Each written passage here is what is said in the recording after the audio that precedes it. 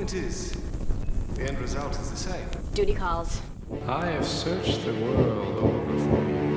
That is so cool. You guys all just have this really tight bond. Just call me the computer whisperer. He seemed so nice and normal. You don't want to come back to my place? The bleach smell makes me nauseous. I thought it was going to be a slow night. It's fucking fantastic. I love that sound. Can we go now? Welcome to Beer with Buffy, everyone. I'm Josh. I'm Rex. And today on Beer with Buffy, we're going to review Season 6, Episode 6 of Buffy the Vampire Slayer, All the Way. That title's gross. Yeah. Well, okay, we'll but get to that later. I was going to make some lewd, off-color jokes, and I still am, don't worry, but I'm going to refrain from that for just a moment because I want to have a solemn moment of silence for Hinton Battle. If you didn't hear the news, he passed away last Tuesday, January 30th of 2024. If you're not familiar with that name off the top of your head, I guarantee you if you're listening to this podcast, you know exactly who he is. He played Sweet on Once More with Feeling.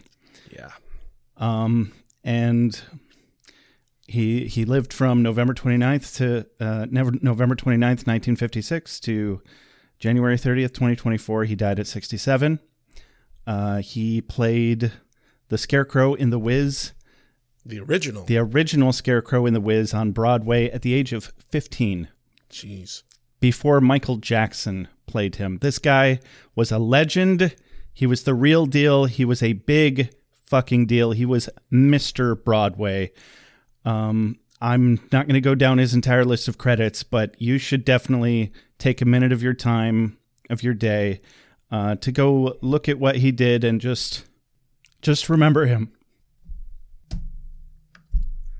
So, everyone, a moment of silence for Hinton Battle. Rex, cheers to Hinton Battle. Didn't know him as a person, but he changed our lives anyway. Yeah. We were lucky to have him. So, on that note, let's move along. Hey, Rex. Hey, what? So we've got this thing on this show called executive producers, or as we like to say, fuck-a-doodle-doo. No, you like to say fuck-a-doodle-doo. It feels a bit... I do not talk about fucking doodle-doos all the time. That love it. Your special interest. You love it. Yeah, it feels a little extra irreverent today, but we got to segue somehow. No, I have to mention this just because it actually like fills me with just a little bit of joy. The first name that I will read today, I'm kind of excited because they signed up today. Go on.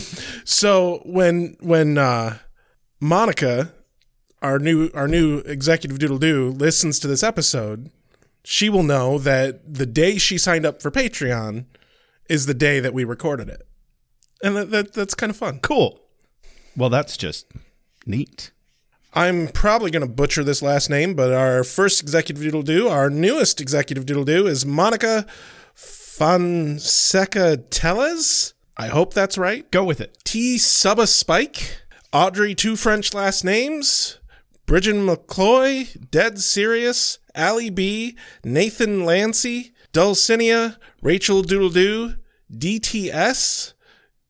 Cubby the Seal, Mr. Tabalicious, Sandra Craig, Jay Sommer, Catherine Parkinson, Karen Moon, Chris V-Man, Pat Like Turtle. Seriously? Yeah. You're not fucking with Nope. it. You changed it. So, Pat changed it. Bad at changing their name. Heaps, Andy Burgess, Two-Tone, Don't Call Bradley Cooper a Gnome. I think it's just because that's K-Fro Gnome. Yeah, it's K-Fro Gnome. Father Defenestrado, Methuen DeBurr, Kelly MC, Jesse Rain, Alex from the Heart, and Carrie Phillips. Thank you so much. Without all of you, this show literally is not possible. That being said, did we call Bradley Cooper a gnome? Yeah. I don't recall. Is that what I'm picking up here? I'm confused. Even if I wasn't legitimately confused, I would purposefully misconstrue that to make it sound like we've been calling Bradley Cooper a gnome repeatedly. Well, I think the thing that confuses me is there's an emoji in that name. So I'm thinking maybe I'm missing something because maybe like there was a typo or something. I don't know. Okay. Maybe she can call in and let us know. Madam of Many Monikers, please do exactly that. We have a iTunes review now. I would be happy to read you that iTunes review.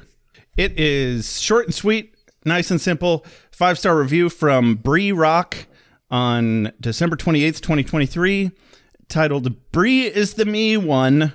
The body of the message reads, banter between the hosts is fun. Thorough synopsis, overall a fun listen. Love it. Short and sweet. I like short and sweet. Can't complain. No notes. Yeah. That is all that we ask. If you're going to review us, is that you also write something, at least if you want to be in the running to win a free hoodie. Yes. When we get to 75 reviews, we are currently at 66. Anybody who's 9 more written a review, not just clicked the stars. We love the stars. Do that all day long if you want. But if you want to win a hoodie, you know what to do. Like, we have a good number of listeners. We get enough downloads that I know there's at least 9 more people out there who have thought about giving us a review. And at least. And if those 9 people just give us a review, we get to give away a hoodie. And I just want to say, we got the filament company that we do our merch through actually got new hoodies, and they are quite good. Oh, yes. Way better than previous hoodies. So, like, if you do this now, and we get those 9 reviews, you got a chance to win a really nice hoodie. I even made up a real nice new design called the Master Edition that has an image of the Master on the front left part of the, where our breast pocket would be. And I sent a copy of that to Mark Metcalf himself. Yeah. And also don't forget that if you have an idea for a piece of Beer with Buffy merch that you would like and we don't have, we can whip that up real quick, no problem. Send us an email, contact us on Facebook. Just get a hold of us and I'll put something together. I'm happy to do it. If you'd like a picture of a dildo on that breast pocket, we'll do it. I'm not sure if we actually can do that one. Really? I don't know if the fulfillment company has like some sort of terms of service. Yeah. Yeah. That one might be gray area. Lame. That being said, I'm not above it. We're going to find out the hard way or the big floppy rubber way. That is correct. So we do have voicemails, or at least one if I'm remembering correctly, but we've been so swamped. Sorry, we're a week late on this episode. Yeah. We're going to get to those more mid-season of this season, but we got a lot on our plates right now. No reason. No reason. Yep. Gosh, I right. Can't remember. Sorry. It's my job to tee this up. Hey, Josh, how about a mom synopsis? Joshua! What are you doing, Joshua? Do you think I'm too old for trick-or-treating, Mom? Oh, no, of course not. You'll always be my baby boy. Do whatever makes you happy. My 39-year-old baby boy. Well, in that case, I'm going to go stay the night at a friend's house tonight. No, you can't do that. How will I control you if you're not with me? I'll take you trick-or-treating, of course. Mom, I'm 39 now. That's right, and I'm 67, so I'm still 28 years older than you. Damn it. When am I going to be older than you so I can make my own decisions? Oh, honey, maybe next year. Yes, definitely next year. But that's what you told me last year. And it was true, Joshua. I would never lie to you, Joshua. I would never, ever lie to you. But if you would never lie to me, then next year must be the year for me. That's right, Joshua. Just kidding. Jesus Christ. Just kidding. Go fuck yourself. I'm going to go have sex in the woods with a group of strangers. Okay, thanks, bye. Oh, Joshua, before marriage? Actually, it can't be premarital if I'm never going to get married. It defies the laws of causality. So you just spit on me. I can't breathe. It defies the laws of causality. So by now, I'll light a candle and pray for you, Joshua. Okay, just remember, I'll try a new class 1 narcotic every time you say that. Damn it! And I'll dabble in alternative lifestyles like paganism and polyamory every time you swear at me. Son of a bitch! Oh.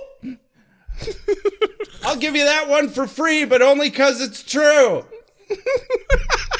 What an asshole. Oh, fuck. Because today on Buffy the Vampire Slayer, business is booming at the Magic Box for Halloween, and Xander picks a golden, blissful moment of peace for the Scooby Gang to announce his engagement to Anyanka, the former vengeance demon. Buffy and gang throw an impromptu celebration at Buffy's house where Willow fuels Tara and Giles' disapproval of her overuse of magic, and Dawn holds Buffy to her promise to let her sleep over at her friend Janice's house. Dawn and Janice, however, lied to each other's legal guardians in order to slip out and go make out with boys who turned out to be vampires. Luckily for them, Janice's mother had the wherewithal to call Buffy's house and discovers their lie. So Giles springs into action. He sends Willow and Tara to check the bronze while he warns Buffy and Spike that they need to find Dawn. Tara and Willow argue some more at the bronze as Willow tries to use magic to sift through the crowd. Giles, Buffy, and Spike all converge on the roving gang of vampires hunting their prey at Makeout Point, and they kick all their asses. Dawn has to stake the vamp who she was falling in love with and gave her her first kiss. Buffy expects Giles to handle Dawn's discipline, while Willow casts one more spell to control Tara's memory of their fight. They fall asleep in each other's arms as if nothing at all had happened. The end. Ladies, gentlemen, spiny-headed looking creatures. Soon as the sun goes down, soon as the sun goes down, vampire. Competition is a beautiful thing. It's a bit more thorough than most of your synopsises. Synopsises? Whichever. Yeah. Sure. I don't judge here with Buffy, except when I feel like it. I'm very grateful that I took the time to use my inhaler because I think, honestly, that would have sent me into an asthma attack. I'm also glad you used your inhaler then. Yeah, this one was a little more thorough because I feel like this was an eventful episode. Not only is it eventful, but it's setting us up for so many things that had to be planned months and months in advance for the fucking musical episode that happens after this. Yeah. But anyway, we open with an establishing shot on the Magic Box. Anya skates around in hot pants, very hot pants, woo, rattling off sale items to the mob of customers. Xander gets in arguments with obnoxious kids using a stupid pirate voice and threatening them with his plastic hook. Hold on, I want to quick mention the kid that he's in an argument with. Yeah. Tell me it was the same kid from Jurassic Park that Alan Grant fucks with. No. Damn, that would have been awesome. No. So this kid, was very notable through the 90s. Like, he made... Wait, was it Chunk from the Goonies? No. But he's best known for the TV show Even Stevens, which is a little after our time. Never heard of it. But this kid, who, by the way, is only like 10 or 11 at the time of this recording. I mean, it looks like at the time of this episode. Yeah.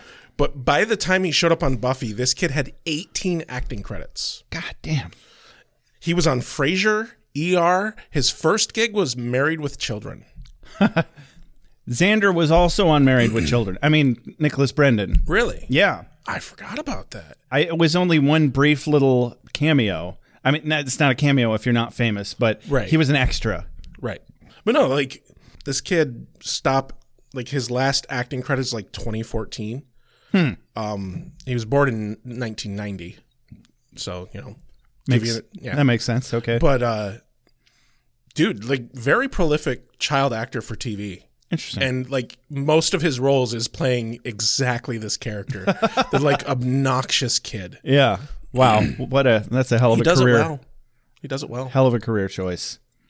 Good for you, kid. But yeah, I just saw him, and I was thinking that he had appeared on Pete and Pete, but he didn't. Huh. Would have made sense. Right. But I couldn't figure out what actor on Pete and Pete I was thinking he was. But that's what I had thought I had known him from. All right. Well, stop the recording. This is now a Pete and Pete rewatch podcast. Oh, God. We have to watch that until we figure out which character you were thinking of. I don't remember if Pete and Pete was actually as good as I remember it being, though. And then we can come back to Buffy the Vampire Slayer and Angel. So we're not stalling for anything. No. At all. I don't want to do that. I'm sure there's already plenty of Pete and Pete rewatch podcasts. Also, yeah, I think there's a lot of nostalgia to that show that would probably get ruined by going back and rewatching it. And Salute Your Shorts. Oh, I bet that's cringy as fuck now. Yeah. Oh, but that's one I'd be willing to ruin in my adulthood. Yeah, maybe. I liked it a lot. Maybe. Anyway, Xander's really hamming it up with the whole pirate thing. Arguing with the kid that he is, in fact, a real pirate. Yeah, sure. He fucking threatens the kid. Right. With his plastic hook. With a plastic hook. Yeah. Where you can see his hand holding the handle underneath it. Whatever. I mean, to the kid's credit, he's wearing the most cookie-cutter Halloween garbage pirate costume you could ever possibly imagine. Yeah. And this fucking stereotypical voice he's doing... the kid was right to criticize him. Yes, in fact. Obviously, the costumers and Nicholas Brennan could have done better, but I think that was the point. Right. They're starting the episode having some nice Hallmark-style plastic Halloween fun, and it puts the rest of the episode in a little bit of contrast to make it feel more real. Yeah. Giles calls for Xander's help because he's actually supposed to be working retail, not arguing with 10-year-olds. I mean... What actually was he supposed to be doing, though? Helping Giles pack bags. Oh, which is why Buffy ends up doing it later? Yeah. Oh, yeah, they did kind of establish that. Yeah. I assumed maybe he was on customer relations or something. I don't know. But Anya is roller skating around the shop, dressed as a Charlie Angel. Not modestly. Oh, them some short shorts. Goddamn. Those are some short shorts. The only way those shorts could have been shorter is if they were underwear. Yeah. Or, a bathing suit bottom. Dawn asks what she's supposed to be, and she's like, I'm an angel. I'm a Charlie Angel. Mm-hmm. But no, obviously Dawn doesn't understand the reference. She wants to know where Dawn's costume is, but Dawn's too cool for school. She's like, what am I, 6? It's like, no, you get to dress up and play games. That's fun. Who doesn't want to do that? And Anya says to Dawn, oh, Xander and I play games. He's going to teach me a game called Shiver Me Timbers later. Giggity. Tara intervenes and says, actually, Dawn, go help Willow in the magical text section. This conversation just got NC-17. Dawn, run. And then Anya asks Tara if she's ever played Shiver Me Timbers, and quote of the day, Tara responds with, not really much for the timber. Get it? Because she's a lesbian. Yeah. It's still funny, though. That's where the joke was. No, it's quite good. It's quite good. So we follow Dawn over to Willow, who's flipping out on people dressed as stereotypical witches because she's a hipster like that. Yeah. Let people enjoy things. Right. They're muggles, you idiot. Even though, ironically, they're at a magic shop. Also, fuck that term. Yeah. I knew you were going to say that. It's a good word for that. It is. I know she's J.K. Rowling's a stupid, fucked up trans hater, but I mean, Joss Whedon's a piece of shit, and we're still doing a show about his show. Yeah. So I don't hate on people who like Harry Potter just because J.K. Rowling sucks.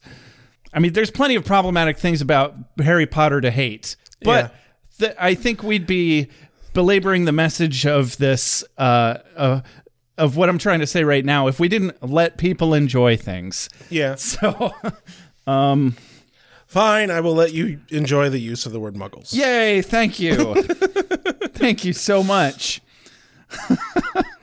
Even so, yeah, Dawn shows off her vocabulary a little bit. She's like, hey, don't stop the invective on account of me, because Willow's over here, like, literally verbally berating this poor woman dressed as a witch. Like, Willow's about to go dark on some asses. Yeah. But then this tiny baby toddler girl dressed as a cute little witch asks Willow, do you have any more candy corn? And, of course, Willow eats her own words immediately. Yeah. And as she fucks off to go overfeed this child with sugar and perpetuate the American nightmare of, workers addicted to sugar, among other things, Dawn steals this medallion that's laying on the table. Yeah. And she's not nearly as sneaky about it as she thinks she's being. No. But also, it's so fucking chaotic in that store. Like, who the fuck is paying any attention? She looks exactly like somebody who's stealing things at the checkout lane. Yeah. Looking around, putting her hands in her pockets, being all... It's like, that's how they know you're stealing. Yeah. If they're not stopping you, it's not because they don't know. It's because they don't care, because they don't get paid enough. Right. But also, Dawn, you know how busy everyone is. You don't have to try right now. You really don't. Yeah. But it's good storytelling. Sure, why not? So Anya asks Buffy to go get some mandrake root from the basement. Oh, and I fucking love this callback. Yeah, Buffy calls back to the last episode. All right, don't blame me if we have this conversation over and over. And as she's walking down the basement stairs and over and over and over. It was Groundhog Day just yesterday, wasn't it? Yes. Yeah, that's why. Too bad we didn't record yesterday. That would have been ironic. Yeah. Did I send you the video of this guy who talked about in college they did a Groundhog Day party? Yes. And the whole thing was that they planned the party in a way that the first day they did it, they attempted to do exactly the same party step for step. And I thought about that all day yesterday. I was like, man, that is logistically a nightmare. Right? Yeah. It's a fun idea. You'd need a solid group of friends who are really dedicated You would to the need bit. a tight improv acting troupe to pull that shit off. Yeah. But even an improv acting troupe is going to be like, that's dumb. We're never going to be able to pull off the same thing twice in a row. I think it depends on the group of people. Without writing it down and rehearsing it. But it's fun to try. It's not a show. It's just a party. Anyway, it's a fun idea. I like it. Yeah. So, yeah, Buffy runs into Spike immediately in the basement. And quote of the day, Buffy's startled. She says, "Bell, neck, look into it." Come with a nice leather collar, does it? Right out of the gates. Yeah. We're talking, someone's cheeky. Sexy bondage stuff, at least low key. Maybe not. It's not explicitly right, but they both know. Yeah, they know. That was a sexual reference. They know. Oh yeah. And Spike is on the market for some BwB weed and, whatever we might be calling Buffy's vagina these days. Does BwB weed work? I think BwB weed works. Would it make blood spicy? I like... Maybe we shouldn't go there. I like the way that Spike kind of goes, hey, are you like up for a rough and tumble? And he does it in a way where it's like, I'm going to claim patrolling unless you take it the other way and you're down for that kind of rough and tumble. I mean, Spike, we know, is the second best liar in the history of history, bested only by Lucifer. Yeah. So it's completely believable to look at his face that he's being completely innocent about this. Yeah. And we know he's not. But we know. It's bullshit. He's fishing. Oh, yeah. And Buffy's mind also, however, is in the gutter. Yeah. The gutter. And suddenly... she knows. Suddenly the sexual tension is just palpable. They get awkward. You could cut it with Spike's dick, which is dull, mind you, because it's a dick. If he's got a pencil dick, I'm going to be very upset. That is probably something you will never learn the answer to. Thank God. And you'll just have to, be okay with that at the end of your life. I'm assuming it's canonically probably a good dick. Whatever, we're not talking... We're not talking about James Marsters' dick here. Okay. We're talking about Spike's. Got it. Yeah. I get it. And I get it. he didn't get where he is having a crappy dick. So on today's episode of Beer with Buffy, Josh is going to be talking about good dick. Hello.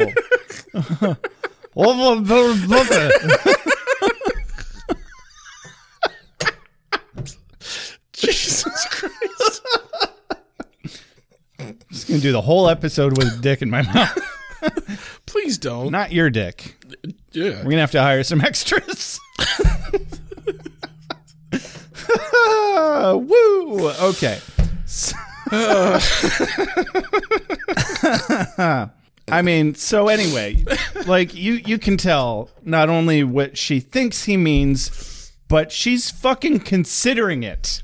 Oh, yeah. She's not immediately disgusted by the thought and kicking his ass or running away. And Spike tries to hide his disappointment that she says no, even just to patrolling. But he's got plans to watch The Great Pumpkin. Yeah. Which, confirmed for me, is that a Charlie Brown special? I do believe it is. Because that was all that Charlie came Brown up. and the Great Pumpkin. Yeah, that was all that came up when I Googled it. Charlie Brown, everything. So, all right. I know I've seen it. I don't remember anything about it. So, yeah, Spike watching Charlie Brown is a pretty sad idea. The parting line here that Buffy gives is so much easier to talk to when he wanted to kill me. Yeah. And yeah, that's... You mean less arousing, Buffy? less awkward. I suppose that would be easier, but less fun. I mean, that's more straightforward, less confusing emotions. So she runs it past Giles upstairs now that maybe she should go patrolling. But it's Halloween night, Buffy. Nothing ever happens on Halloween night. But now she's got the Spike's D on her brain, boy. But she can't get it off of her mind. To which Buffy rebuttals, yeah, what about costumes that become real? Houses that don't let you leave? Tiny little fear demons? What about the last 5 seasons of this television show, Giles? Anthony? Mr. Head? Huh? What about? I think he's Sir Head. Sir? Oh, is he knighted? Yeah. Motherfucker. Of course he is. I didn't think he could get more awesome. Yeah, he's Sir Anthony Stewart Head. Son of a bitch. Good for him. Like he needed another feather in his cap. Right. All right. Giles assures her that Halloween is the least important day to ever worry about demons and vampires. They're all taking a break. Also, if anything calamitous should happen, history suggests it will happen to one of us. He starts handing her things, and she accepts her fate as a bagger. Woo! Ew. All right. Well, if this guy wants to fight with weapons, I've got it covered from A to Z. From axe to the other axe. I'm fairly certain I said no interruptions. Cut to the street. Yeah, some creepy old dude coming home with a bag of groceries. Yeah. Yeah. And he fingers a knife a little bit. He's humming to himself as he's carrying some groceries, or a grocery bag anyway. He's humming Pop Goes the Weasel, as creepily as possible. Yeah. It's definitely a minor key. He spies out the window at some kids in costumes. Ominous music plays as he pulls out a knife, and he's like, Daddy's gonna give you something special this year. I'm like, Dun, dun, dun. Ew. Opening credits. Yeah, opening credits. And we are at the magic shop. Everyone's all tuckered out except for Anya, who excitedly counts money and thanks them all for helping us, make a whole mound of money. Let's do it again tomorrow. Collective groan. And they have to clean. Giles starts to pull out the brooms. Willow makes some jokes about just, cleaning things up the Fantasia way. Oh, she was only fractionally joking, though. I don't think she was joking She was joking in the same way that Spike used the term rough and tumble. Yeah. He was ready for it one way or another. Exactly. Yeah. But no, Giles is like, how about we don't do that? That sounds like a bad idea. And then they start making jokes about Mickey and having only 3 fingers. and having to wear gloves to overcompensate. Yeah, blah. Buffy mocks and muses quippily about Xander's lame costume as Xander is transfixed with Anya and Dawn dancing around with money, doing the capitalist superiority dance.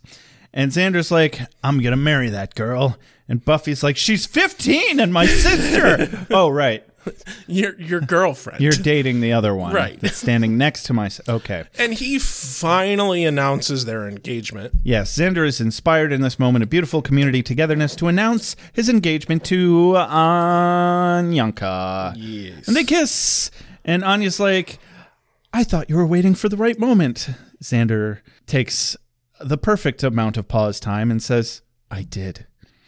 And Anya gets so wet immediately that she just hucks a wad of money at Dawn.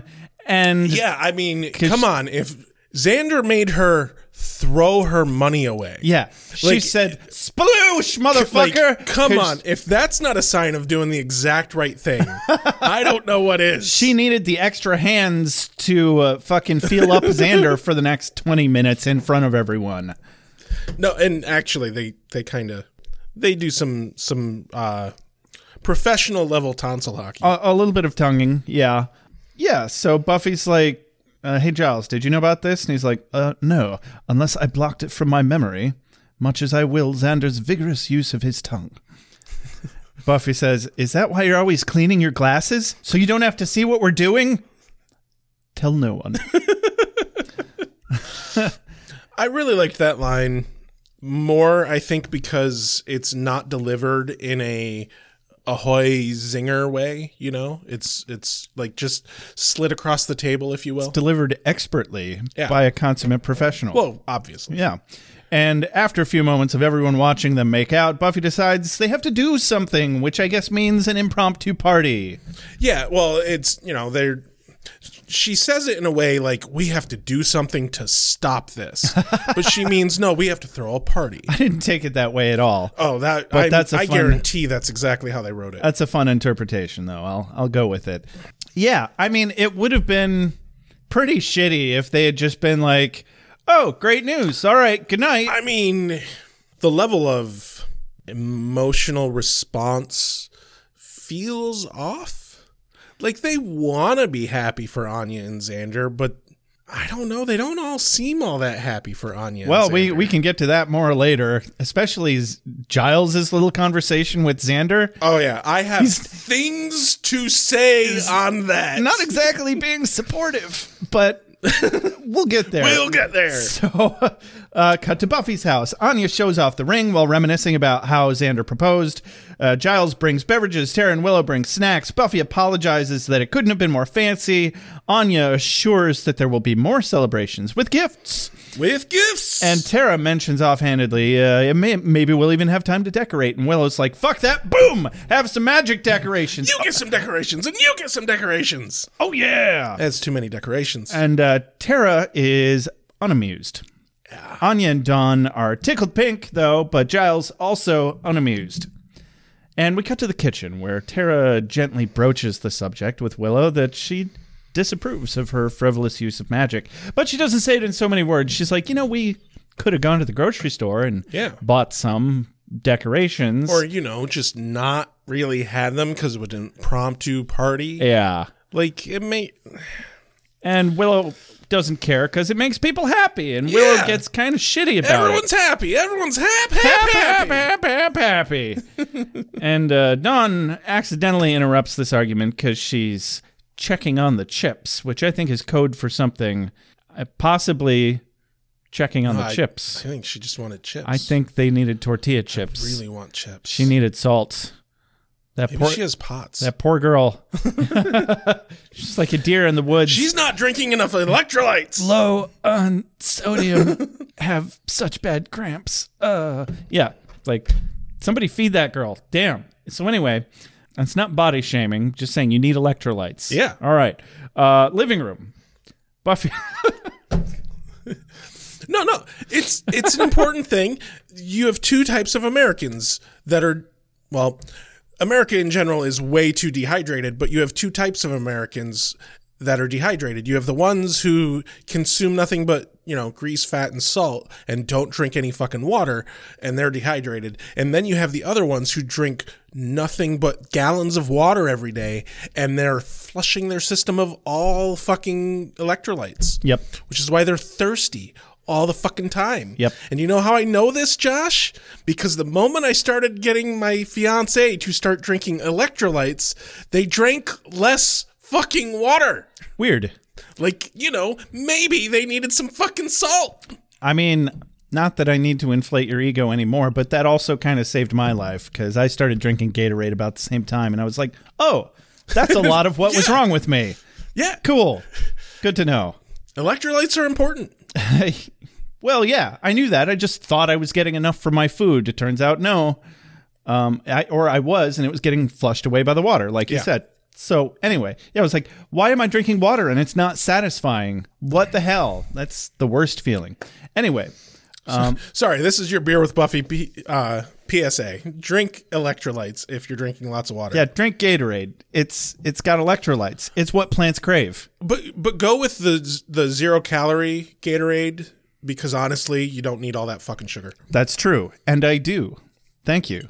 Just like we drink 0-calorie ginger beer here on Beer with Buffy. I gotta say, fair disclaimer, this 0-calorie ginger beer makes me have to piss my brains out. So it's not hydrating me, but it is delicious and sugar-free. It is delicious and sugar-free. And the best kind of fake sugar that exists. Yes. It's like actually the best. I'm not going to go into that tangent. Look it up. So we're in the living room. Buffy shares a moment with Xander, makes a joke about him at one point having to pay a girl to date him. He retorts, define date.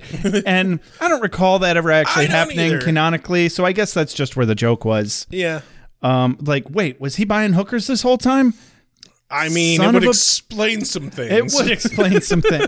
No, it wouldn't, because then he would have at least been getting laid, and so why was he such a dick the whole time? Maybe.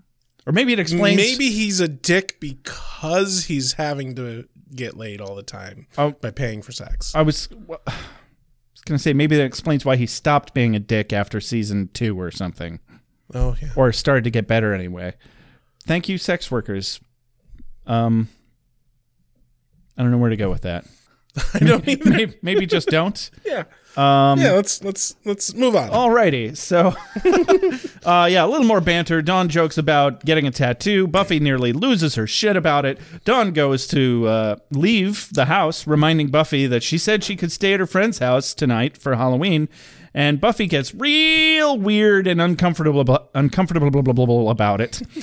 And even tries to get Giles' opinion, but he's like, not my monkeys, not my circus. And I'm like, oh, Giles, they are your monkeys and they are your circus, but you're doing the right thing anyway.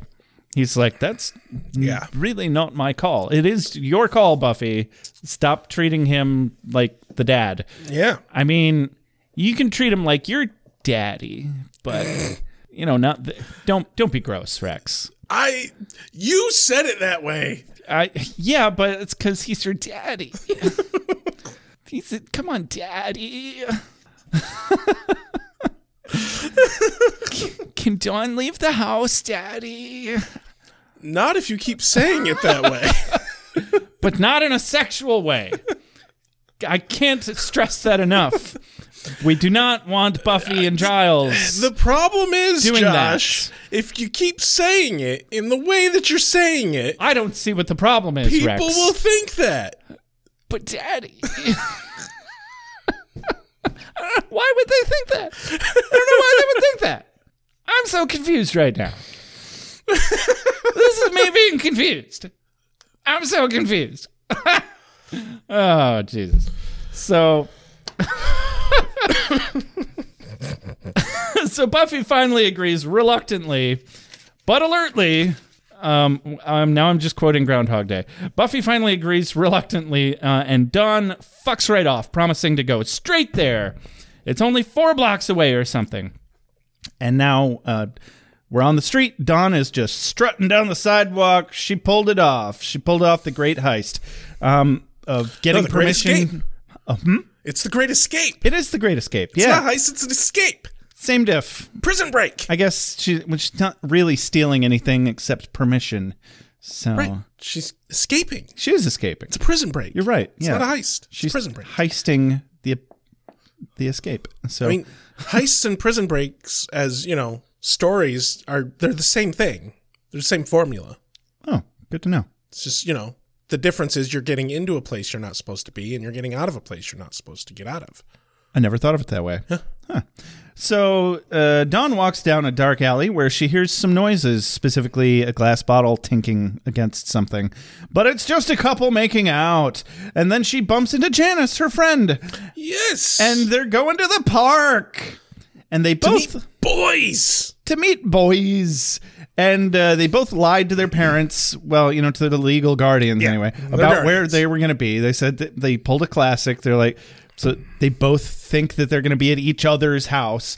So that way they can get away with cavorting around unsupervised, which was never a difficult thing for me to get away with in the 90s. But I guess this is technically the early 2000s. But also, Janice hints that her mom is very strict, and Buffy, knowing what's really going out in the fucking dark shadows of Sunnydale, is kind of really strict. Yeah. So, Buffy has more of an excuse than most parents to be strict. Yeah. Yeah, she has solid fucking evidence. You were legitimately being chased by a hell god for the first year of your life. Yeah. That's a hard one to get over and stop being overprotective, I imagine. So we're at the park now where douchebag Zach is standing on a swing, whooping around like an asshole. He jumps down to leer and catcall at Dawn as they're introducing her, as Janice is introducing her to the guys. Justin introduces himself like a fucking gentleman. Yeah. And they recognize each other from a couple of parties. They all ask the eternal question, so... what do you guys want to do? And they're like, I don't know. What do you want to do? Now don't start that again. Just in case anybody hasn't watched the original Disney version of A Jungle Book recently. That's where that's from. Is it? Yeah. The buzzards. Oh, yeah. That sound like the Beatles. I haven't seen that in a long time. Right? But no, they decide they're going to go have some classic Halloween shenanigans by smashing pumpkins and egging houses and flattening people's tires. Mm-hmm. Yeah, teenage bullshit shenanigans that aren't even sex yet. Yet. Dawn's arguing to Justin that witches don't look like that. And there was no lead into this. We're just kind of coming in on this conversation cold. Well, the cut to was an egg hitting... picture of a witch. Oh, okay. I missed that. But because of earlier, she's like, witches don't even look like that. And you don't want to make them angry. But she backs up on that when he's like, you got a lot of witch friends? No, I just read about it. Come on, Dawn. We know you don't read. I mean... she might. She has pretty good vocabulary. She's definitely smart. Not calling her stupid. She's a very smart girl. So... fucking nerd. Anyway, Zach squawks about a new target, and Justin whoops after him. Dawn and Janice follow calmly. Zach and Justin have a similar but far more cringy version of the same conversation that they just had. Hey, because the girls are like, so what do you think? He's okay. Okay as in ho-hum, or okay as in I want to pee my pants? And all Dawn says is pee. Yeah. And the guys are like, so, what do you think? Well, she's cute. Congratulations on having eyes. Do you think you want to go all the way? Which obviously, we're just thinking sex at this point. We don't know what's going on 100% yet. Yeah. We all suspect, but, because it's Buffy the Vampire Slayer. I don't like this. Yeah, I've got things to say, but I'm going to wait. Get there. I'm going to wait a scene or two. We'll get I think we're going to say the same thing at the same time. Yeah, I know we are. I just... I hope the whole episode, man. I know. The whole episode. Yeah, me too. Me too. It's okay. It's going to be okay. Do your Lamaze. Remember your Lamaze.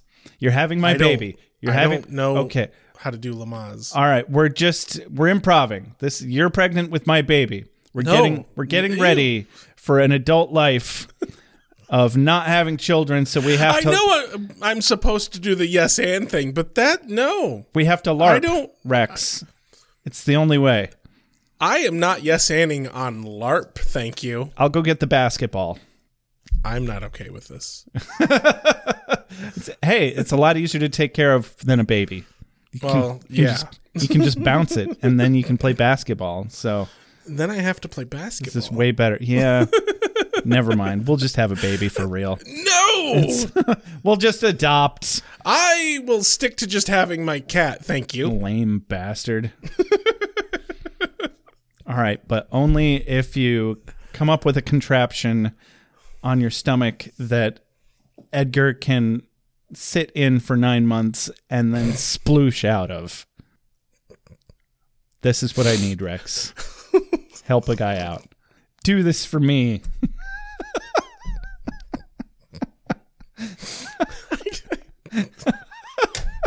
I got nothing. All right, mission accomplished. I broke Rex.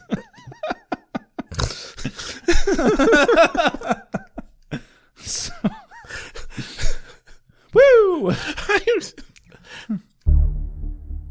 Frankly, it's ludicrous to have these interlocking bodies and not interlock. Putrefying diseases. It'll make you blind and insane, but it won't kill you. Light a bunch of candles and have sex near them. So far, I like it. Please remove your clothing now. I don't understand how you come up with this shit. I don't know either. Guys, this motherfucker pushes his computer over to me the other day, and he's like, hey, just type. Just type a few lines. I'm like... I was showing you a plugin for a piece of software and I was like, you want me to just type? All right, you fucking asked for it. Hey, I knew it was going to be unhinged. You get to deal with the full brunt of my stream of consciousness. When I took my laptop back, I'm like, okay, what unhinged shit did Josh write today? Something about watermelons. I don't even remember. I don't even remember either. I'm pretty sure it got dirty real quick, though. Like 3 words. You got 3 words before it got highly inappropriate. Highly inappropriate. So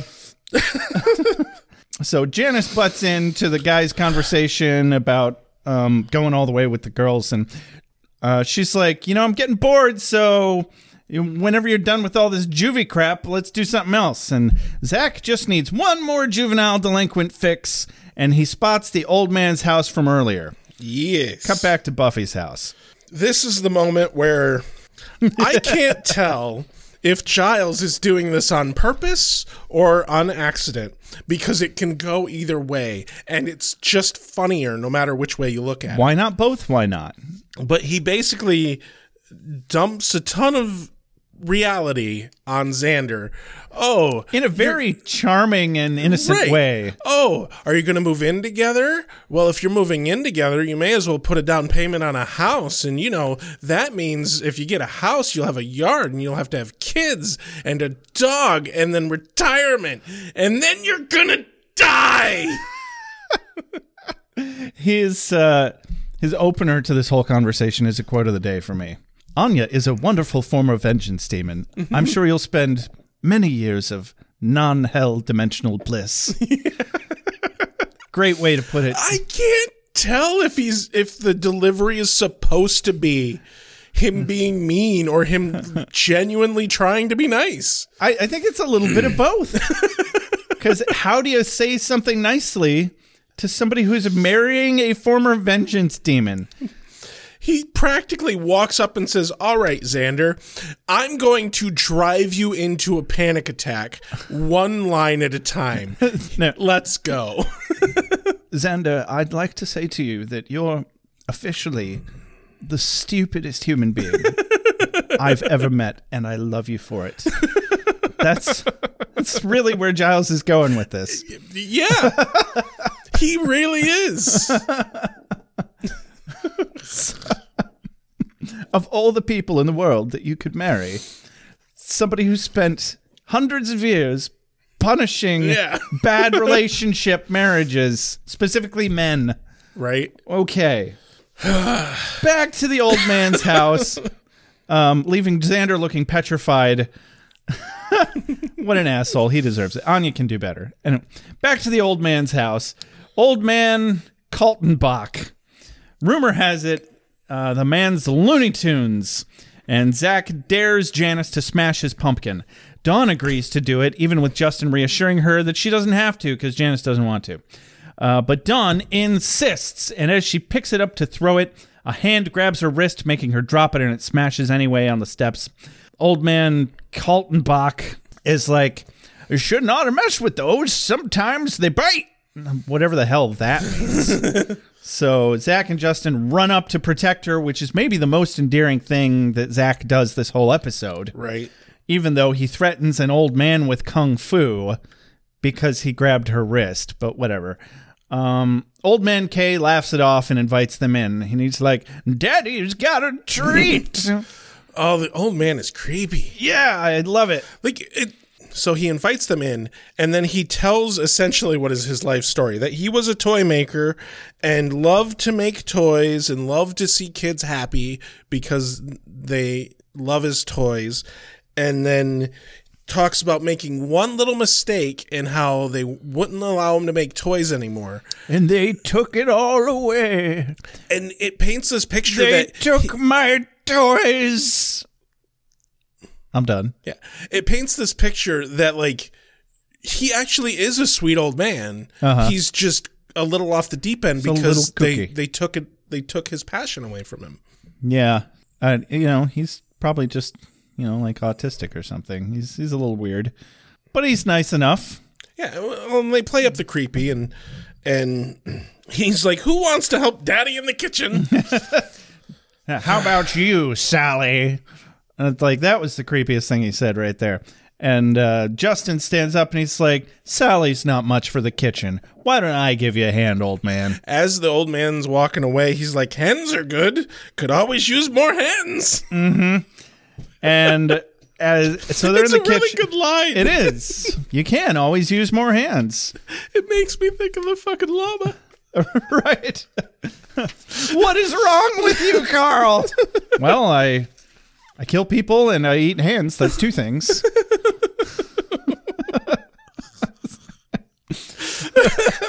So they're in the kitchen as Kaldenbach brandishes a knife. Of course, this is all a gigantic red herring. Yeah. And, oh no, Justin's a vampire, and he bites the old man's neck, and they knock over the tray of Rice Krispie treats he was going to cut with the knife. He was going to give them a treat. In the struggle. I fucking love Rice Krispie treats. He was going to give them a nice little actual tasty treat in the creepiest way way Daddy's got a treat for you, children. Sorry, I'm distracted by thinking about Rice Krispie treats. Oh, good job. Congratulations. Keep it on track. But they're so good. I love Rice Krispie treats. They're pretty delicious. You're not wrong. Snap, crackle, pop. Yeah. You didn't say them anyway. I don't know why. I'm always ready to quote either Jurassic Park or Ace Ventura, one or the other. So Justin emerges from the kitchen, normal-faced again, claiming he just stole the old man's wallet, and they have to run. They walk out the door. The girls are all flustered. Justin tells Zach how rank the old man's blood was while the girls aren't listening. And Zach promises a little taste of Dawn will wash that right out of his mouth. So what do you think? Lunchables or go all the way and turn them? Dun, dun, dun. Yeah. Okay. So this is the point where I have things to say. I'm assuming you as well, Rex? My things to say come a little later. Okay, great. I'm going to say my things then. Yeah, go right ahead. I'm actually more than a little disappointed that these guys are just fucking vampires. I don't care if this is Buffy the Vampire Slayer. I wanted the kooky old man to actually be the villain of this episode. I wanted him to get like super fucking crazy fucked up with them and like somehow manage to overpower the guys. Not even be a demon, just be a dude who's really creepy. And then psychologically torture the girls without taking it to a sexual place. And to just keep calling himself daddy the whole time. That's where I wanted this episode to go. That's the episode I wanted. This was a kick in the nuts. This is just lame. otherwise. I mean it's not a terrible episode. I don't hate where they took the episode, but I hate that they teased us with a better concept first. Yeah. That's your problem. When your red herring is a better idea than your actual A plot, right, then you're doing it wrong. That's all I've got to say about that. That is different than what I have to say. Cool. So it works out. Great. But your stuff is later. Yes, okay, my stuff cool. is later. So we're at Buffy's house. We're at Buffy's house where Anya continues with the freaking Xander out. Uh-huh. You know, she's like, oh, Giles has been freaking you out? Here, I can do better. And she does. Well, she just... Buffy? Anya starts freaking Xander yeah. out. And, like, she's like, oh, Giles was freaking Xander out. I can do better. Here, honey, here's what you have to look forward to in the many years of our marriage. And without even trying, she's just gushing with excitement over getting married as soon as possible because June weddings had the highest call for vengeance demons. They need to start planning for cars, houses, and babies. You got to plan for babies because otherwise they'll just fuck up your life. And cram in as much marital bliss before death as you can because mortal existence is so short.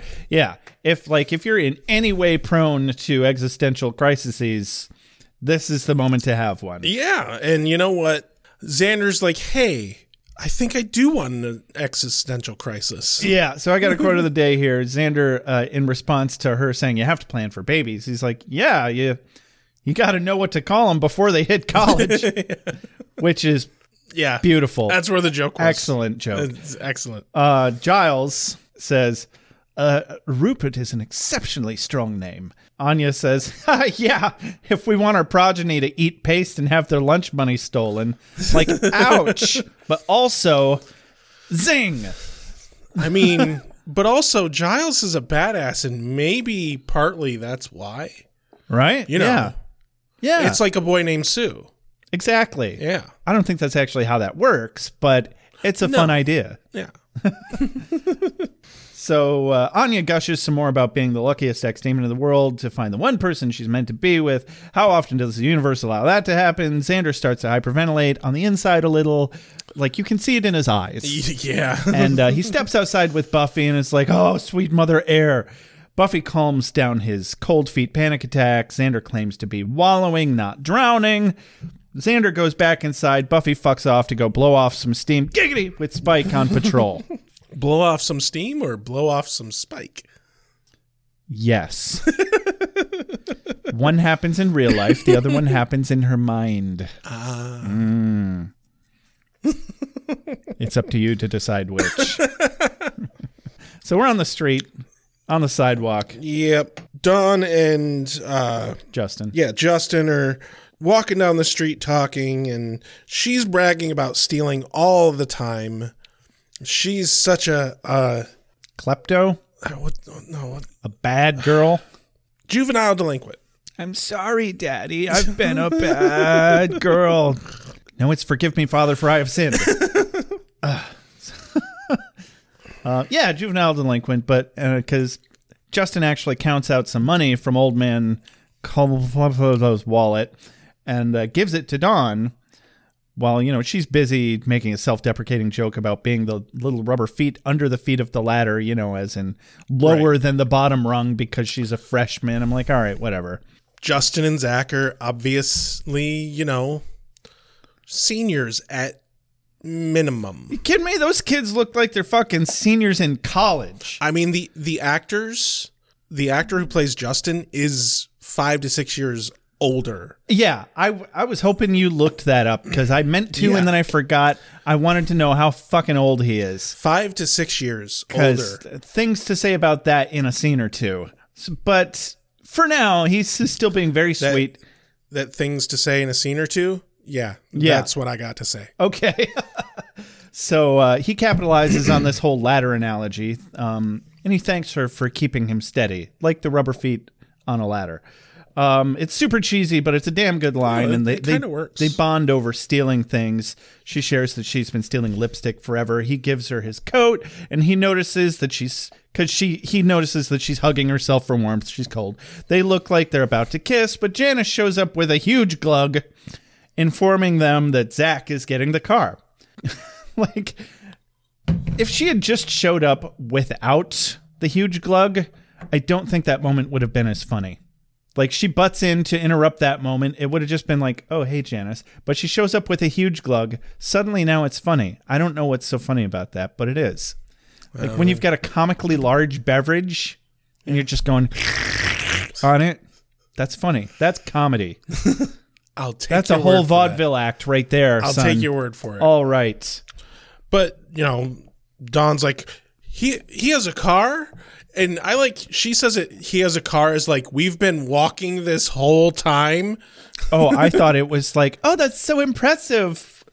It was probably a little bit of that. I'm so turned on because your boy's with a car. But yeah, it cut to him getting a car, by stealing it. Yeah. And by carjacking it. Presumably, the person is either dead or unconscious because they just slumped to the ground. Yeah. As Zach peels out. I'm pretty sure that the woman or person, whoever, that Zach threw out of the car is the one later we see getting loaded into the ambulance. Absolutely is, which is why I'm also pretty sure that it's a woman. Yeah, they were tying that together on purpose, very much so. I'm not in your room. I'm in the hallway. The hallway doesn't belong to you. Mom, I can stand in the hallway, right? My friend Sharon's older brother knows a girl who died because she choked on her boyfriend's tongue. Cut to Buffy. She's walking out on the sidewalk, just littered in children in costumes and happy couples out with their kids, presumably. Yep. She sees some paramedics load a bite victim into the back of an ambulance. Very probably the woman that Zach pulled out of her car and drank from. So, Buffy's house. Yeah, cut to Buffy's house where the phone rings and Giles answers it. Turns out to be Janice's mom because she's calling because they don't realize that the girls aren't at the other person's place. Yup. And you can tell that she tried to be like, well, why didn't you call me? And he's like, well, to be fair, you didn't call me either. But then they stopped that real quick. Yeah. Giles, the look on Giles' face is, we've been hoodwinked. Oops. And yeah, they know now the kids aren't where they thought they were. Giles promises he'll let her know if he hears anything. Tara's sitting in the living room, and she is a combination of pissed and super depressed. Yeah. While Xander, Anya, and Willow are getting jiggy with it to the phonographs. Like you do. Oh, right, the stereo. I don't even know how they could have a good time while Tara's over there looking like that. Like, come on, right? guys. Like, I can understand Willow kind of choosing to ignore it. Yes. But Xander and Anya aren't that thick. At least Xander's not, surprisingly. Yeah. That's one of the nicer things I'll say about him in general. He would at least be like, maybe we should. Like, one of them would have been like, hey, Tara, come join us. Something like that. Or what's wrong?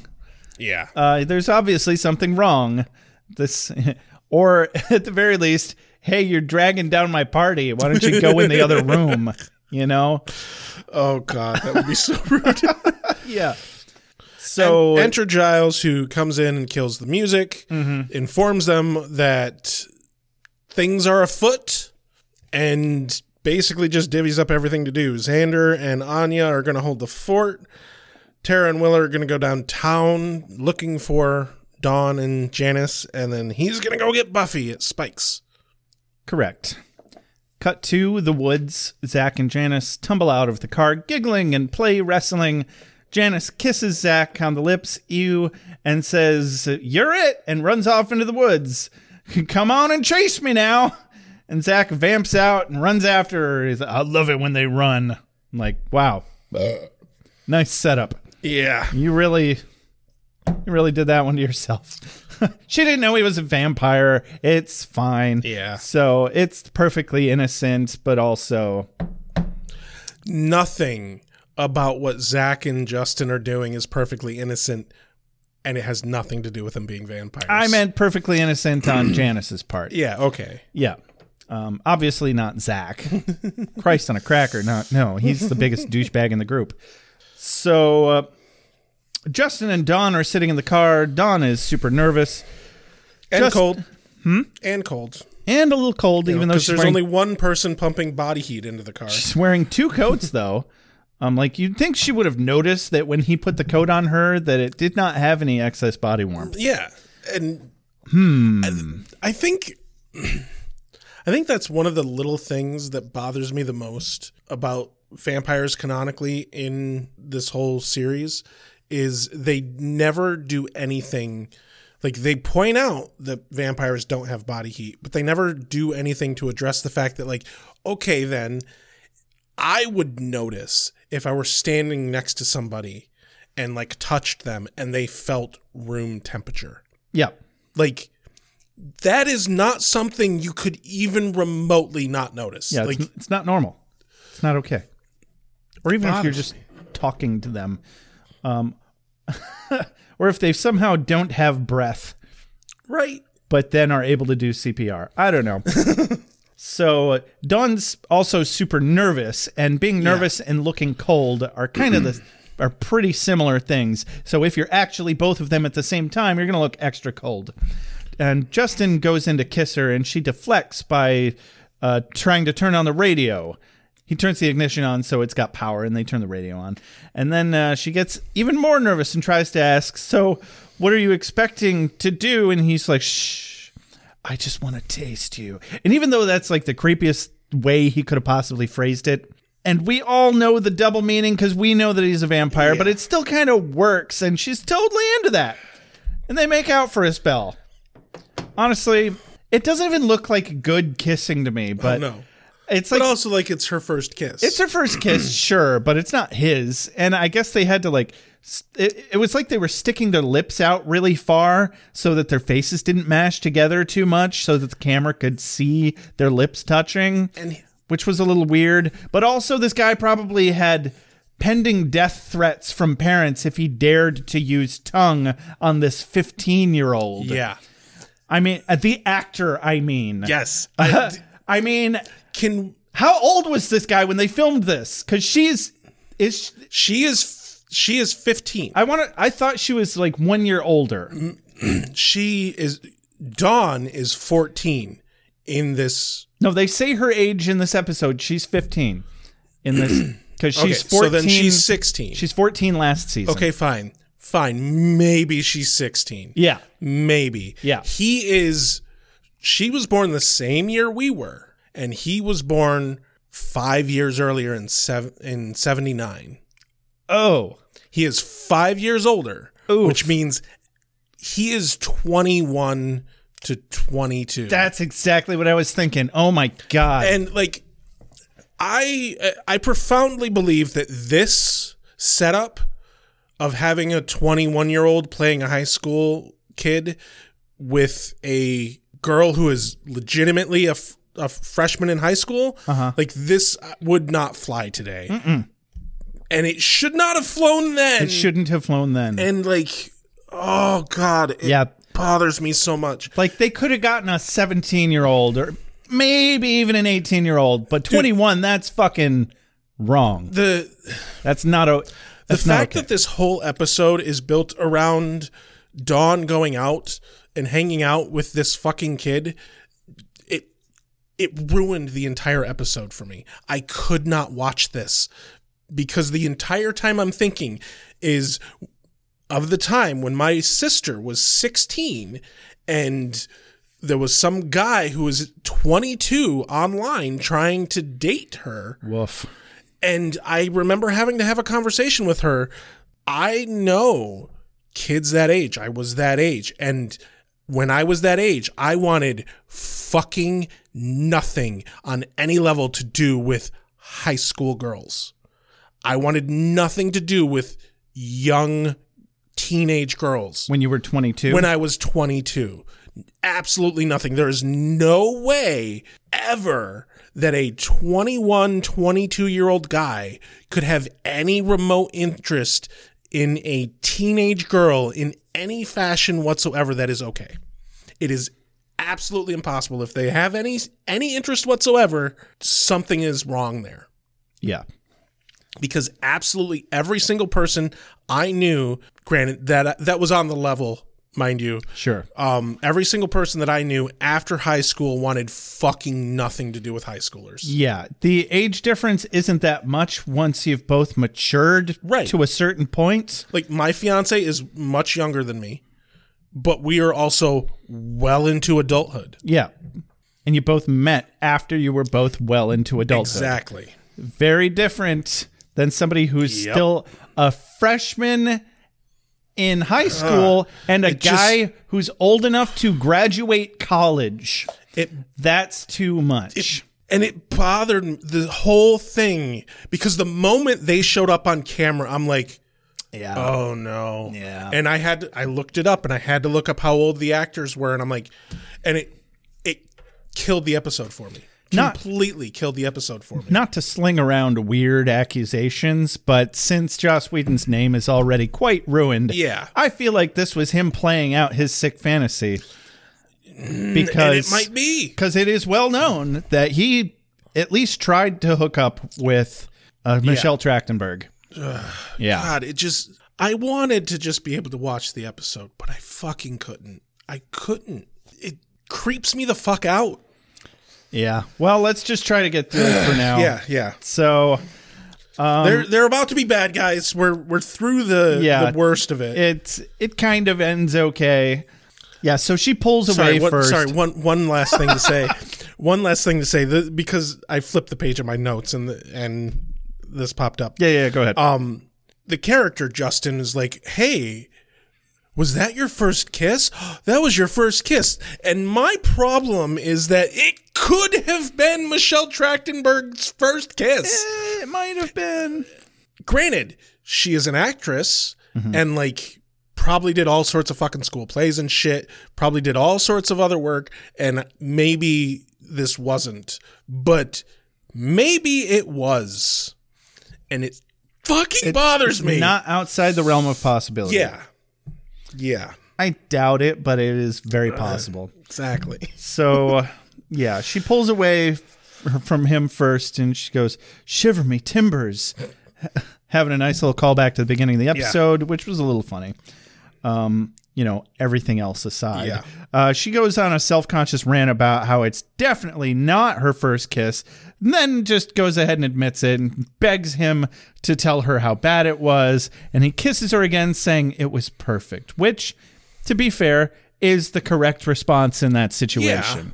And for the character. Right. Cut to the Bronze. We haven't seen this place in a long while. It's been a minute. Well, I mean, it also feels a lot longer because we took a break. Yeah. And we're a week late on putting out this episode. Yeah, fair. Fair. But I don't know how long it's actually been, episode-wise. Anyway, Willow and Tara saunter in looking around while a bunch of people dance in costume. Tara shames Luke and Leia for being brother and sister while grinding. The judgy bitch. They banter a little, her and Willow, about geek-infested roots. It actually feels like a good moment for a little... Feels like it feels like a good moment, and then Willow has to fucking squash it under her fucking heel. Yeah, they're like making up and getting along again, and I'm like, oh, okay, that's good. They even have a quick kiss, and it's really nice. And she's like, wait, I have to try to turn you on now, and she's like, you shut up, and they kiss, and it's really cute. But then, Willow goes to shift the whole room into an alternate dimension. And just to see if she can find a 15-year-old girl in the room. And Tara, how dare you? For fuck's sake, Willow. I can actually buy your logic with the fucking decorations. Right. It was instant, easy, cleanup, no muss, no fuss. That logic I can get behind, but... the logic behind, I'm going to shift the entire fucking club of people to a different dimension for just a split second. Just for a second. Just a quick second. This falls into the category of it's not so much a problem that there is a chance it could go wrong. It's that even if it is the tiniest, most minute chance of things going wrong, the consequences of it going wrong are so extreme that you can't take that chance. It's really not your call to take that risk with that many people's safety just because you're looking for someone. Right. And like on a whim, what dimension, Willow? What dimension are they going to end up in? Which dimension? Tell me. And what would Giles think? And Willow refuses to listen to reason and takes it all very personally and then mutes the room with magic instead of shifting dimensions. Okay, I'm even on board with just muting the room. Right. They don't even notice. And to me, that is like, okay, maybe that was actually just them putting kind of like a barrier around themselves to like block out the sound. Yeah, that makes sense. perfect They're affecting themselves, not the room, really. And and they're just doing this so they can have quiet to argue in the moment. And Tara finally just says what she's fucking thinking. Willow, you're using too much magic. What do you want me to do? Just sit back and keep my mouth shut? And Willow, whole foot in face. Well, that'd be a good start. I mean, we're not talking foot and mouth. We're talking leg to the hip. Yeah. Talking turned herself inside the fuck out. Can I make just a quick nod to the amazingness of acting where when Tara is stressed, she slightly stutters? You may not, but also yes. Like, that is brilliant work. It is. Yeah. I wonder if she was directed to do that or if that was an acting choice. Because it's canonically part of her character that she used to stutter, and I love that she brings that back when she gets upset. And so she storms off after the line, "If I didn't love you so damn much, I would," which was the perfect thing to say. That really crams the guilt in and just has that stick it to you feeling, like the best of both worlds. Love it. And she storms off, and Willow knows she fucked up now. Rule number 1, man. A real fight is a mess because you have to really care about somebody to fight like that. Yeah, exactly. That's what hurts the most. Uh-huh. Yeah, I feel like I saw a Facebook post about that recently. So, cool. Yeah. That's how we know things are legit. Once upon a time, there was a kitty. She was very little, and she was all alone, and nobody wanted her. Kitty get chosen by some nice people? Well, now you ruined the ending.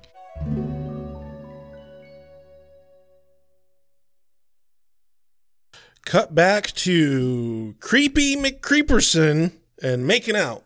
Yeah, we're in the car. Dawn and Justin are still making out. He accidentally bites her lip. She tries to say something, and he interrupts, and he's like, "You're so beautiful." And she's like, "Oh," and they keep kissing. She runs her hands up his arms to his face, and oh no, he's a vampire. Yeah, maybe the fact that he's room temperature should have hinted at that. She's never kissed anybody before. Maybe she's just never touched any other human being in her life.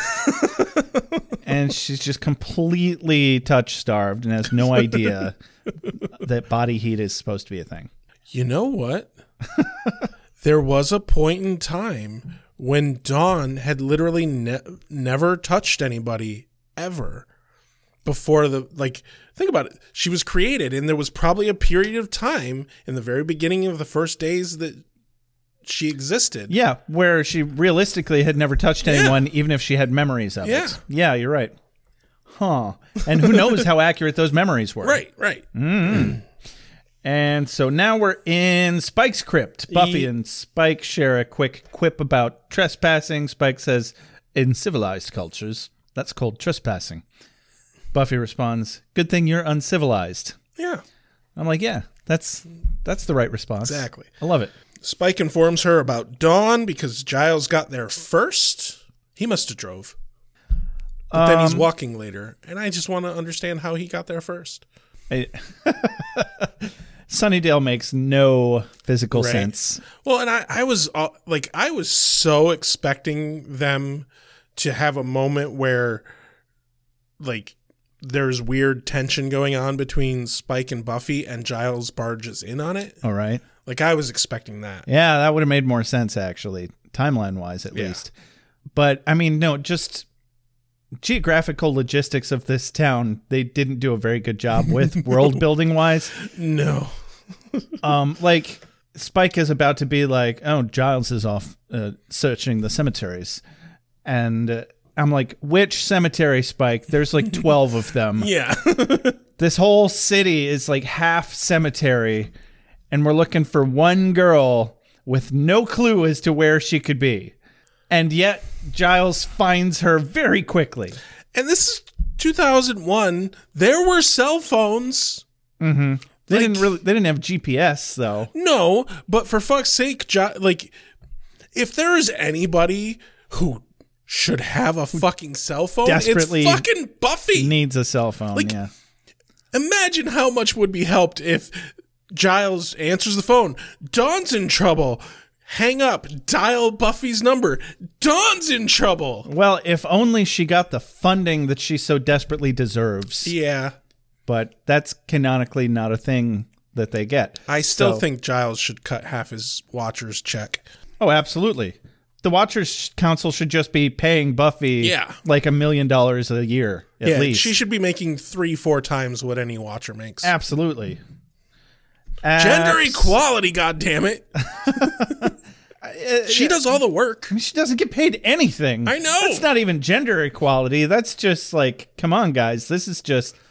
It's like, just because she's chosen for it doesn't mean you shouldn't properly compensate her for her labor. Yeah, this is more than wage theft at this point. Yeah. This is basically just slavery. This is mystical slavery. Opportunistic exploitation, because they're kind of like, oh, well, she's going to be slaying vampires anyway. Like, she doesn't have a choice. Why do we have to pay her? We're not slayers. We don't have that luxury of being a slayer. We have to have tea parties where we can snub our nose at people. Yeah, exactly. They got to feel better than people somehow. And she's got all the power, and they need to feel better than the person with the power. But we digress. So Buffy's like, we got trouble, but she's more right than she knows. Spike informs her that Giles informed him that Dawn is missing and has likely run off for some candy corn mischief. Buffy, of course, freaks out that Dawn is running around by herself. What the hell is this, the 80s? She grabs weapons from the coffin by the wall, tosses something to Spike. I think it was a hand crossbow. Crossbow, yeah. And says, we have to find her. And Spike, the fucking smartass, is like, I don't think she's in there. Well, and that's because at this point Buffy still hasn't said there are vampires currently active in Sunnydale tonight, which was the original problem. Yeah. Which, as you know, according to both Spike and Giles, wasn't supposed to be a thing. Yeah. And so we cut to a cemetery. Cemetery. Luckily, it happens to be the cemetery that is nearby Makeout Woods. Yeah. Giles searches with a flashlight, muttering to himself, quote of the day, mist, cemetery, Halloween, should end well. Love it. Faceplant. It's a bit meta. Yeah. Nice pratfall. I was expecting him to fall into a grave. He just tripped over the flat ground. I thought he'd fallen into a grave too. I forgot about that. So I was disappointed. He hears a scream and quickly finds Zach gnawing on Janice's neck and then kicks Zach's ass. Thank God somebody needed to. Right. Zach doesn't know where Janice doesn't know. Specifically trees Zach. Thank you. Oh, he doesn't stake him. He trees him. You know, gets into a nice little rough and tumble, if you will. Socks him in the face a couple of times and then shoves him into a tree branch and stakes him that way. Which is the second vampire to die this way in this series. Yeah? Yeah, there was one a while back, might have been first or second season, that Buffy kicked and flew into a tree. Kind of rings a bell. Yeah. But Janice doesn't know where Dawn is, which is bullshit. She should damn well know where the car is. Right. But then again, if she wasn't paying attention to where she was going when she was like, come and get me. So, yeah. Cut back to the car. Dawn gets out of the car screaming at him to get off of her because she knows he's a vampire now. He chases her and charms her with talk of I just want to hang out and be close to you. And, it'll only hurt for a second. And she fucking closes her eyes and waits for him to bite her and just sticks her neck out. She's like, okay, I guess this is fine. Why not? Enter Giles. Or Ripper at this point. Yeah, right. He interrupts just in the nick of time. Justin grabs Dawn by the throat and turns her around hostage style towards Giles. And then it turns out that there are a dozen cars here in the Makeout Woods, and they're all filled with vampires. Yeah, he's like, we can do this the easy way. Or the headlights click on all around them, car doors click and slam as several pairs of other vampires come towards them. And Justin's all cocky like, I'm sorry, what were my choices again? Fucking asshole. So you can tell that he was in school with Dawn, like a legitimate high school student, because at one point he's dumb like a high school kid. Yeah. But I love this fucking part. I'm like, dude, your choices are get killed by Ripper or get killed by Ripper, you fucking asshole. Right. So as Giles is surrounded, Spike shows up asking, is this a private party or can anyone join in? The thing with Giles is the same moment I always like when it's like, when you look at somebody, it's like, this is a person who probably should be scared and they're not. Right. I'm fucked. What does he know? What does he know that I don't know? Yeah. So... And then Buffy barges in all, oh my God, you were parking with a vampire? And Dawn's all, oh, I didn't know. We just met. Buffy's like, oh, so you're parking with a guy you just met. And Dawn calls Buffy out on her hypocrisy. Because she's being hypocritical. Being a little bit of a hypocrite here. She's like, oh, like you've never fallen for a vampire. Oh, that's different. Dawn's like, yeah, it always is when it's you. And you know what? Yeah, Valid fucking point. No, but really, I've known people who are like that. Yeah. They think they get special dispensation for everything they do. It's fucking obnoxious. And I can kind of understand why Buffy might think this way. Because like when she was 15 and a freshman, she was the Slayer. Yeah. That is a bit different, but still. But like for fuck's sake, she has to know that was a poorly informed choice that she made at the time. And for fuck's sake, Buffy and Willow and Xander went to the Bronze all the fucking time in season 1. Yeah. Like, why are you being such a helicopter parent already? Yeah. Jeez as hell. So, quote of the day. Random vampire is like, excuse me, can we fight now? And Buffy's like, hey, didn't anyone come here to just make out?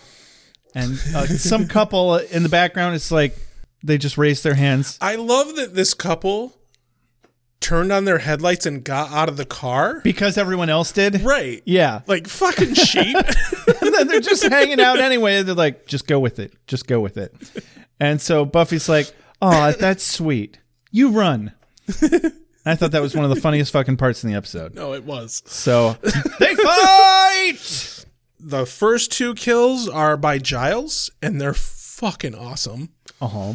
Because Giles is fighting 2 vamps, and Buffy throws the fucking spike to him, and he catches the wooden stake and then stakes his 2 vamps in the most Ripper way fucking possible. Oh, yeah, he's pretty fucking precise about it. Yeah. He's like, his movements are very staccato. It was very satisfying to watch. He makes quick work of them. Spike deals with some asshole who's like, hey, man, what's your problem? And Spike's like, dude, it's Halloween. We take the night off. Guy's like, yeah, but I'm a rebel. And Spike's like, no, I'm a rebel. You're an idiot. And dusts him with a one-handed crossbow, then promptly gets tackled by another vamp as he's reloading. Yep. Buffy struggles with some asshole for longer than she really should have. Right.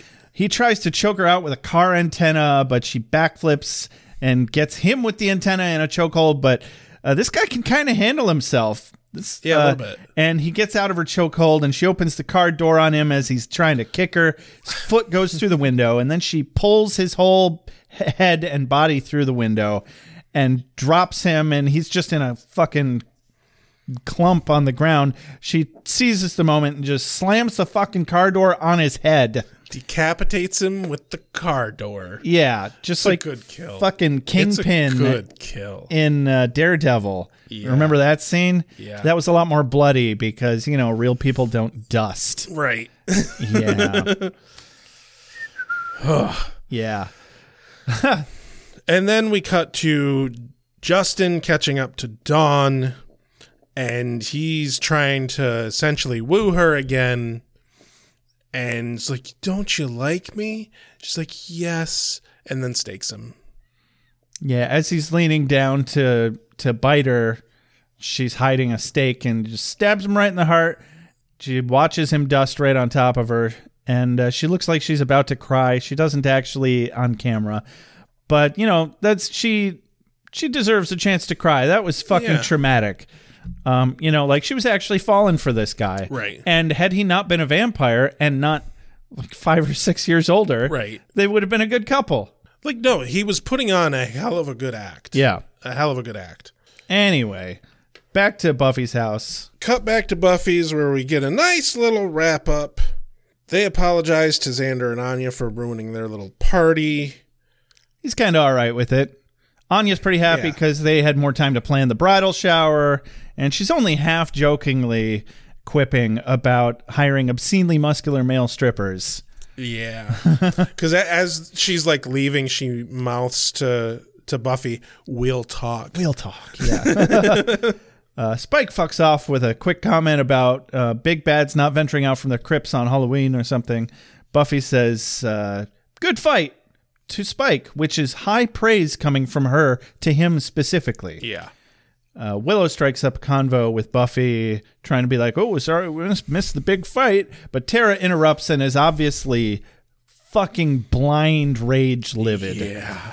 And she heads up to bed, and Willow chases after her because, she values their relationship at all. Buffy asks Giles how his face is, and his response is, oh, still ruggedly handsome. I couldn't tell if they put some styrofoam under his lip or something to make it look swollen, or if it was just because of the ice pressed against his mouth that it looked a little weird and different. Right, like maybe he was pressing on the side of it. Yeah. Yeah, but it looked like he was actually injured with very little actual makeup work. I thought they did a good job on that, or it was all in my mind's eye. Don't know. Anyway, Giles insists that they can't ignore this kind of behavior in Dawn, and Buffy's like, couldn't agree more. Good luck with that. And she fucks off upstairs to bed. Man, that is some white man energy right there. You're right. And Giles, deciding to handle that problem later, heads over to handle Dawn in the here and now.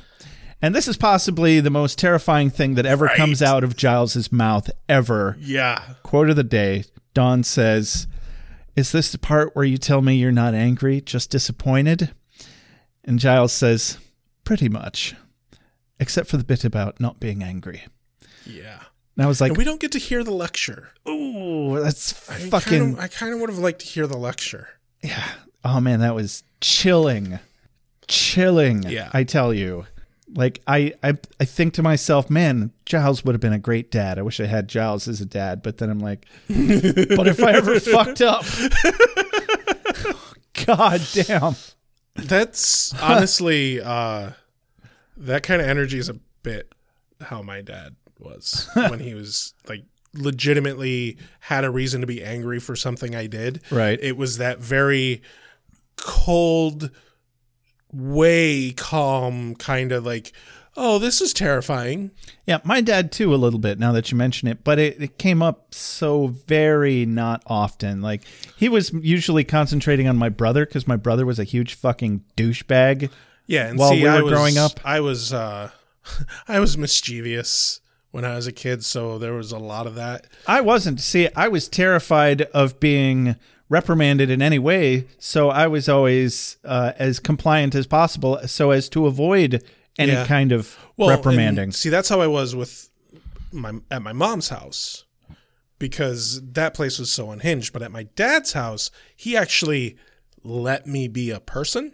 Right, yeah. And then, sat down and had very big, important talks when I fucked up.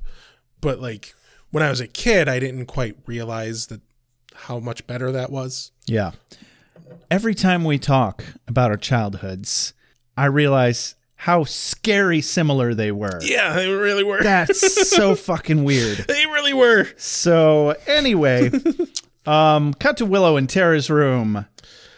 Yeah, where they're still fighting. Willow tries to apologize, but not really very well. She jokes about turning back time to take it back, which is a tasteless joke under the circumstances. Right. Like, take this seriously at least, Willow. And then you're not going to fix this by keeping it lighthearted. She's like, you know what? Let's just forget it. Yeah, Tara doesn't want to do this now. With magic.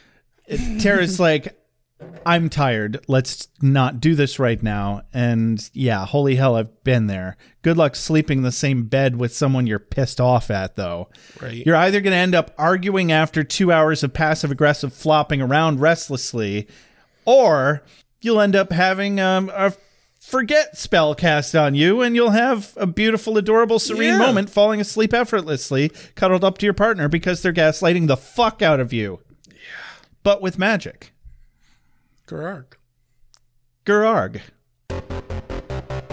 Is this for me?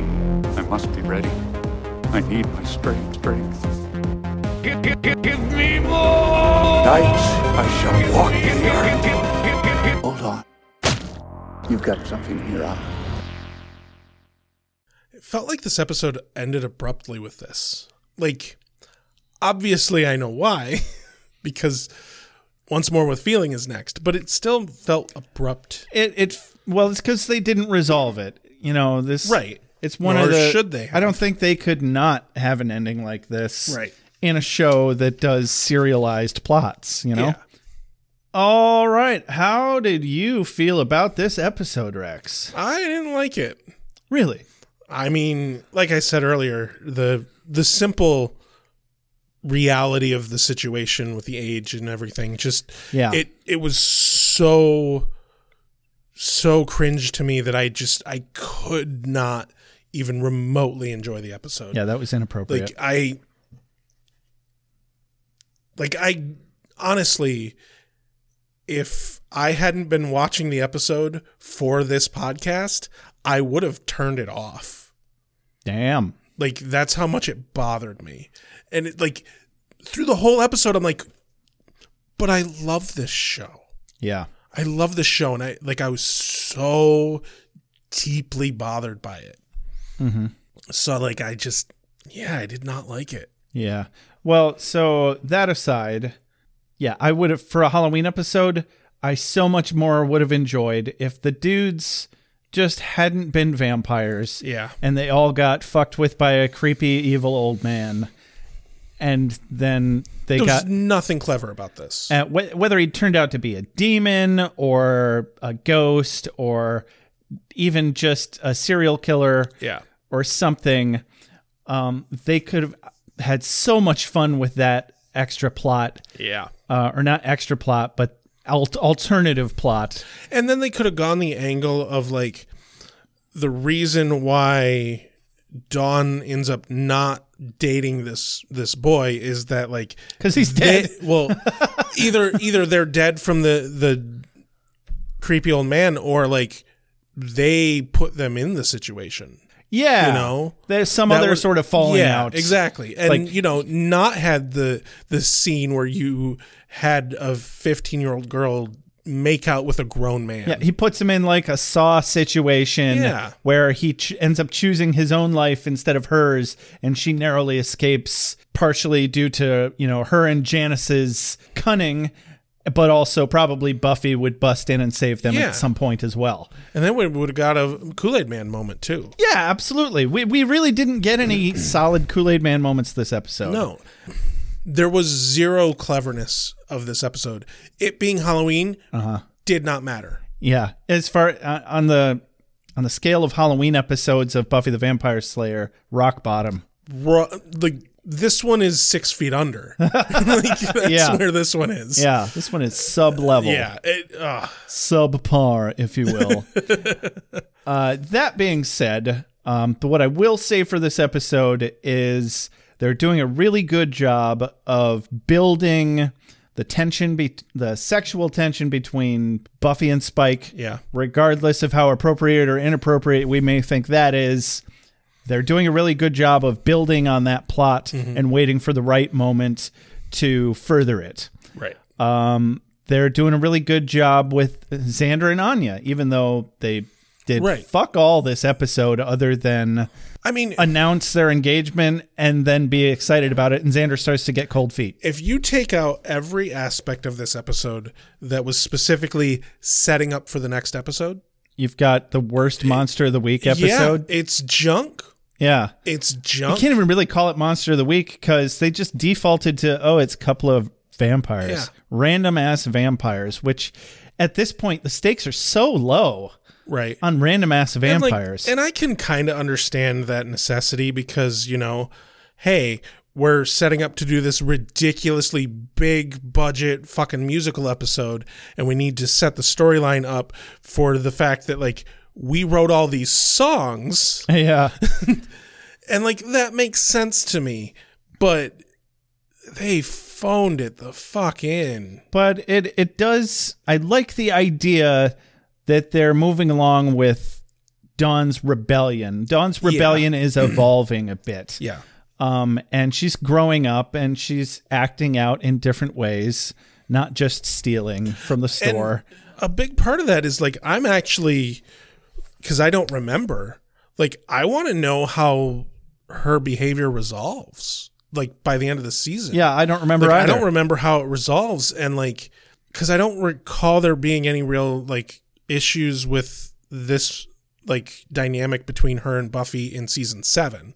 So obviously it must resolve in some way. So I'm really curious to see how that does. And I don't remember at all. Right there with you. Good thing we're doing this podcast about that stuff. Yeah. And the premise of the podcast is that we have bad memories because we're old. Yeah. Even though we're really not old, we're just millennials. There's a difference. Elder millennials. Yeah, we're the oldest millennials that exist. Yeah. Damn it. I know. Yeah. Well, do you got a quote of the day? Yeah, I got a quote of the day. You say what you want about this episode. There were a few good ones. Oh yeah, there were some really good ones. Because this one is kind of a threefer, I got to go with the exchange at the party before shit goes south. Xander says, yeah, you got to know what to call them before they hit college. Giles says, Rupert is an exceptionally strong name. Anya says, as if we want our progeny to eat paste and have their lunch money stolen. That is a good, it's more of a double banger than a triple banger. Xander and Anya are just on top of it there. I enjoyed that very much. I'm going to have to go with the exchange in the magic shop before this, when Buffy and Giles are reacting to the news. I didn't write the lead up, but Buffy says, is that why you're always cleaning your glasses so you don't have to see what we're doing? Yeah.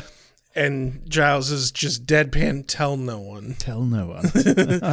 I think I like it mostly because it's a very self-aware couple of lines. Mm-hmm. They know they're being ridiculous. Yeah. They're having a good time. Yeah. We're all having a good time. I would say my runner-up quote moment for this would be towards the end. This is a solid Buffy being the one-liner queen. Yeah. Random Vamp says, excuse me, can we fight now? Buffy says, hey, did anyone come here to just make out? Guy and a girl raise their hands. That's sweet. You run. Fantastic. And also, I'm pleased that those two people looked age appropriate. Right? Yeah. And I laughed out loud. Yeah. I really need to, I never think to do it in the moment, and then I never remember exactly which moments made me laugh out loud. I need to start notating that. They're not super far and few between, but they're rare enough that they're worth notating, Yeah. Bursts of raw emotion. Well, this has been another episode of Beer with Buffy. Don't forget to like us on Facebook, join our Facebook group. We still do a good amount of interacting with there. You can follow us on Twitter. We don't really use it much anymore, though. Not really.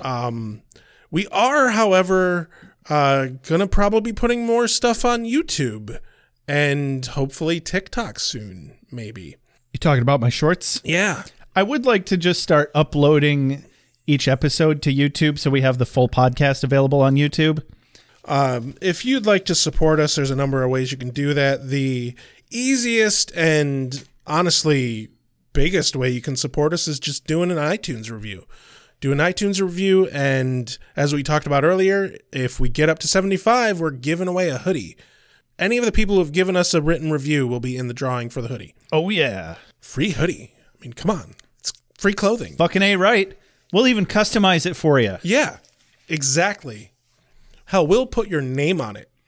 Whatever you want. Honestly, it's not that big a deal. Yeah. If you'd like to more directly support us, you can do that by, buying a hoodie. You can do that at our shop, beerwithbuffy.com/shop. Mm-hmm. Or if you want to just give us your cold, hard-earned cash, you can do that on our Patreon, patreon.com/beerwithbuffy. Just fork it right on over. Just stick it into my veins. And if you'd like to get in touch with us, you can do that via email, beerwithbuffy@gmail.com. You can give us a call or text our voicemail line, 269-743-0783. Messages on Facebook as well. That works too. That's probably the best way, honestly. Yeah, it's pretty quick. Other than that, we want to thank JJ Treadway for opening, closing, and transition music. This has been Beer with Buffy. I'm Rex. I'm Josh. Have a good night. Keanu Speed, Rex. Reefs be with you. Well. You are the Slayer. Lives depend upon you. I make allowances for your years, but I expect a certain amount of responsibility, and instead of which you enslave yourself to this cult. You don't like the color?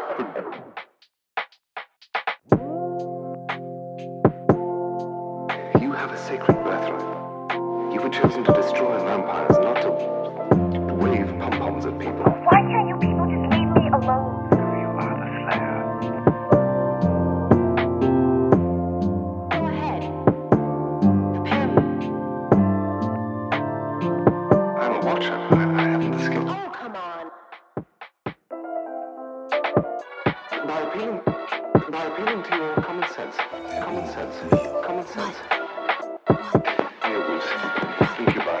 Succubi. Everything you've ever dreaded was under your bed, but told yourself couldn't be by the light of day. One gal in all the world. Common sense. One gal in all the world. It was a bit, British, wasn't it? Whee! Wait, what have we done? Why are we watching this?